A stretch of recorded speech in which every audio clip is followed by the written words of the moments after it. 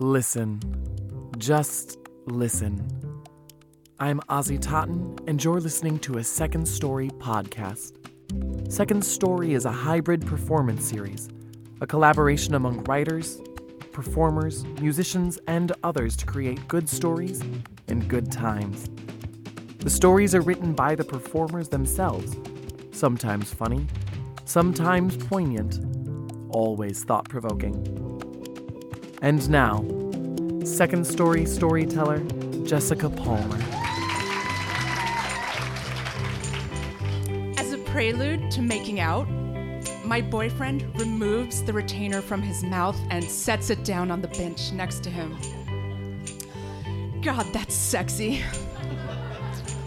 Later, in an act of undying devotion, I return to the soccer field where we'd been making out to retrieve it.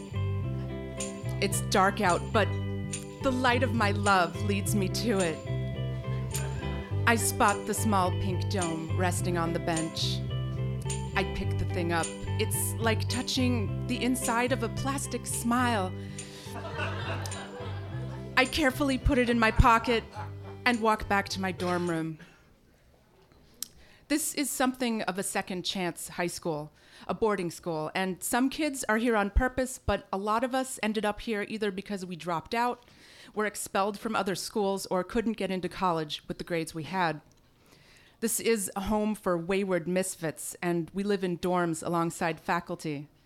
We eat meals together. We know almost intuitively when a classmate is in trouble the instant it happens, when someone's been suspended or expelled, who's dating, who got pregnant, and who's doing drugs.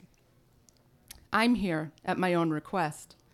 My mother and I had moved to live near the widower she was engaged to marry. They had in common a love of good scotch, a shared workplace, and not much else. By the end of the school year, the wedding was called off, and the thought of spending another year at my current school was intolerable. I had already spent a year slogging through a dark depression, living out the consequences of my mother's actions. I asked her to send me away to boarding school. For my birthday, my boyfriend paints a rose on a canvas that he stretched himself. Not a rose in bloom, but one that's still closed in on itself, attached to a long, thorny stem. Our union is unlikely.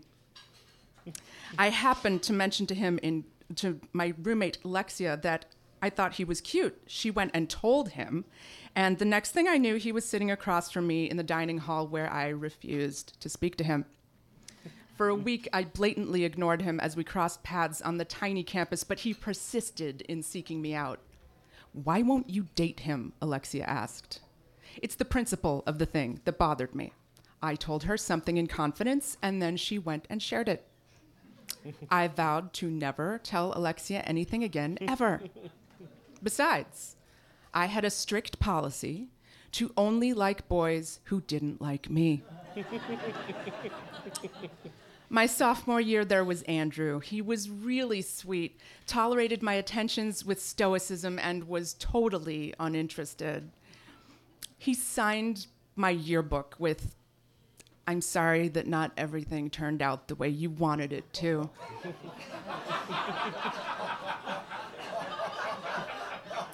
Sad.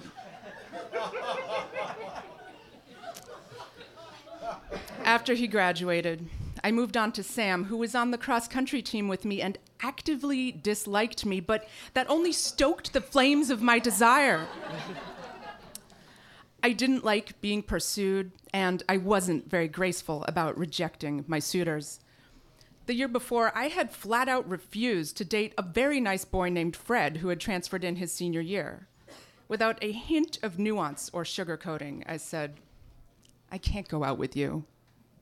So, it should come as no surprise that after a week of stonewalling this boy, I write him a note literally daring him to date me.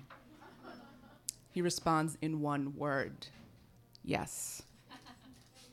To save face, I have to transform my hostility into feelings of endearment and affection. It takes a week before I let him hold my hand. But after that one gesture, I find it surprisingly easy to fall completely and totally in love. He tells me that he'd admired me from afar, imagining himself to be Charlie Brown and casting me in the role of the little red-haired girl.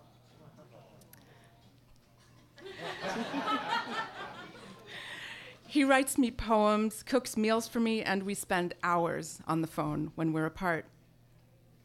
After I graduate high school, I ditch my plan to work at the summer camp where I'd spent 7 summers and take a desk job in the city so that I can continue to see him on weekends. In his home, for the first time since my parents' divorce 8 years earlier, I sit at the table and eat with an entire family and am included in family functions and outings. I spend the 4th of July with the Gunthers. His parents take me into their home every other weekend, put me up in the rec room, and treat me like I am one of their own. His little sister, Linda Brooke, adores me, and on Saturdays, if he's working, we hang out and play with the litter of kittens that were born in the backyard that spring. I feel as though I've stepped into a dream life. I've seen families that behave like this, family friends who know what their children are studying, who they're dating, what their struggles are, but it's not something I've experienced firsthand. At my house, I do things on my own. I cook frozen or boil in bagged dinners. My anorexic sister has long since moved out on her own. My autistic father lives in another country, and my alcoholic mother is never around. At the end of the summer, I move away to college in another state and we break up. The distance is too much for him. I am devastated. As far as I'm concerned, he is my one great love, and I will never meet another boy like him. The distance between my college and his hometown is not, however, too much for me to keep in touch with his family. I send his mother, Anne, letters from college. She hears more about my day-to-day life than my own parents, and she writes me back. I find her letters in my college P.O. box and wait until I'm back in my dorm room to read them. She documents the goings-on of the household, tells me when her pet bird dies, and when Linda Brooke starts high school. When I discover my love of photography, I send her black and white prints that I develop in the college darkroom, and when I move to Chicago and discover the Reader, I clip the Life in Hell cartoons and mail them to Linda Brooke. Over time, the correspondence slows, but it never quite stops. I see him from time to time, not often. He goes to college and majors in agricultural science and gets really into organic farming. The last time I saw him, he told me about a woman he thought he was in love with, and I told him about the man I had just started dating who, years later, became my husband. The last time I spoke to Anne was right after I'd gotten married and bought a house. We hadn't spoken in a while, and a lot had happened that year. The fact that I chose to call her instead of my own mother speaks for itself. I called her from the kitchen, where the western light comes in through the windows and stays all afternoon. The full-sized refrigerator and ample counter space were a novelty, coming from our cramped 4-room apartment, and I'd taken to dawdling in the kitchen more than any other room. I excitedly filled her in on the details, the wedding, the house, our new life together as a married couple. There was something different in her voice. After I'd updated her on my life, she said, "Wow, you really are one of those people who just stay in touch."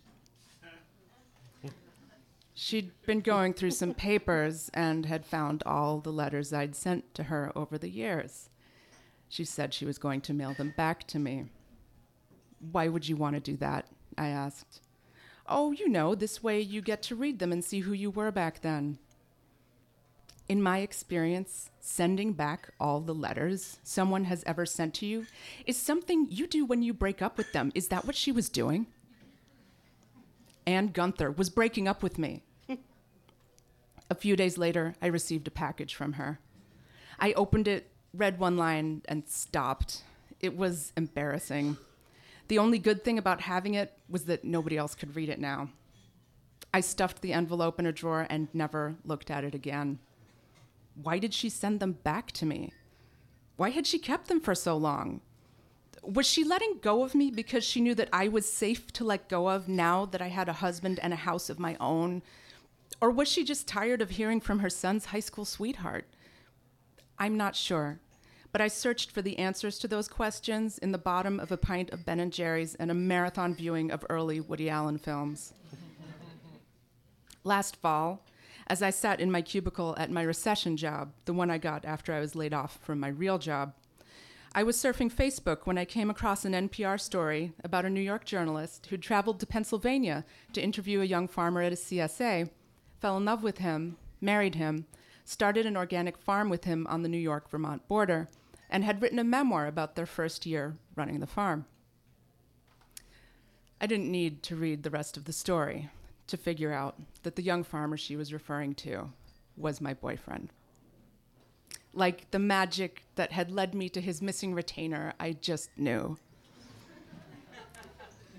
Something happened to me as I sat in my cubicle. A small explosion that started at the base of my neck and radiated out and down through my extremities.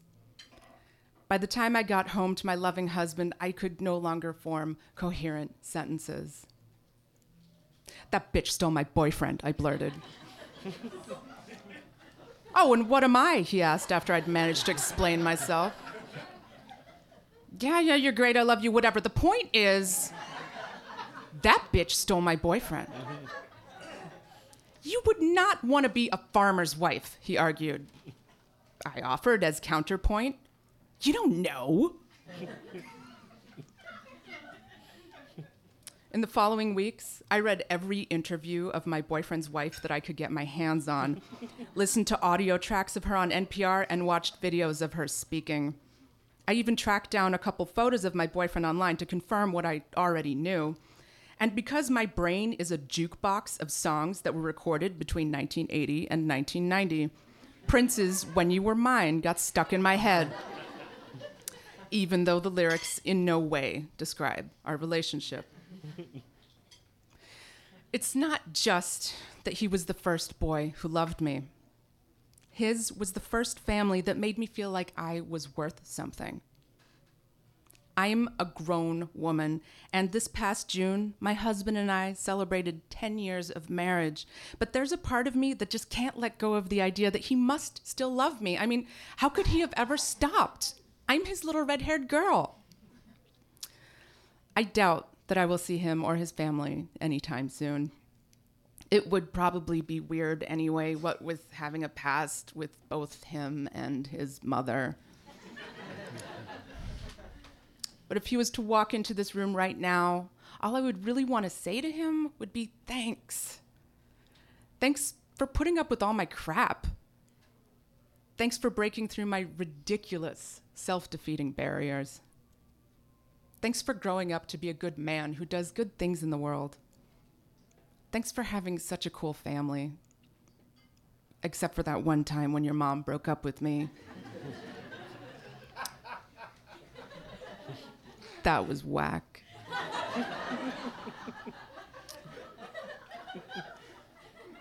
But mostly, thanks for taking out your retainer. Not every guy would do that.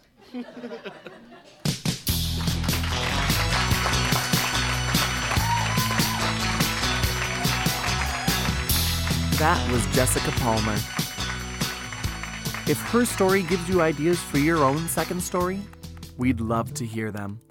Please join us on March 11th and 12th for our ongoing series at Webster's Wine Bar in Logan Square, or on March 18th at Buddy Guy's Legends. Second Story Podcast is brought to you by Amanda Delheimer, Megan Steelstra, Bobby Bedrisky, Sherry Pentamone, Mikhail Fixel, Nick Kawahara, Ozzy Totten, and Eric Hazen. Second Story is funded in part by the Gaylord and Dorothy Donnelly Foundation, the Richard H. Driehaus Foundation, City Arts Grants, the Chicago Community Foundation, a part of the Chicago Community Trust, the Arts Works Fund, and generous support from our fans. For more information about Second Story, including a full list of our upcoming performances, information on becoming involved with Second Story, or to make a donation, please visit us on our website at secondstory.com. I'm Ozzy Totten, and thanks for listening.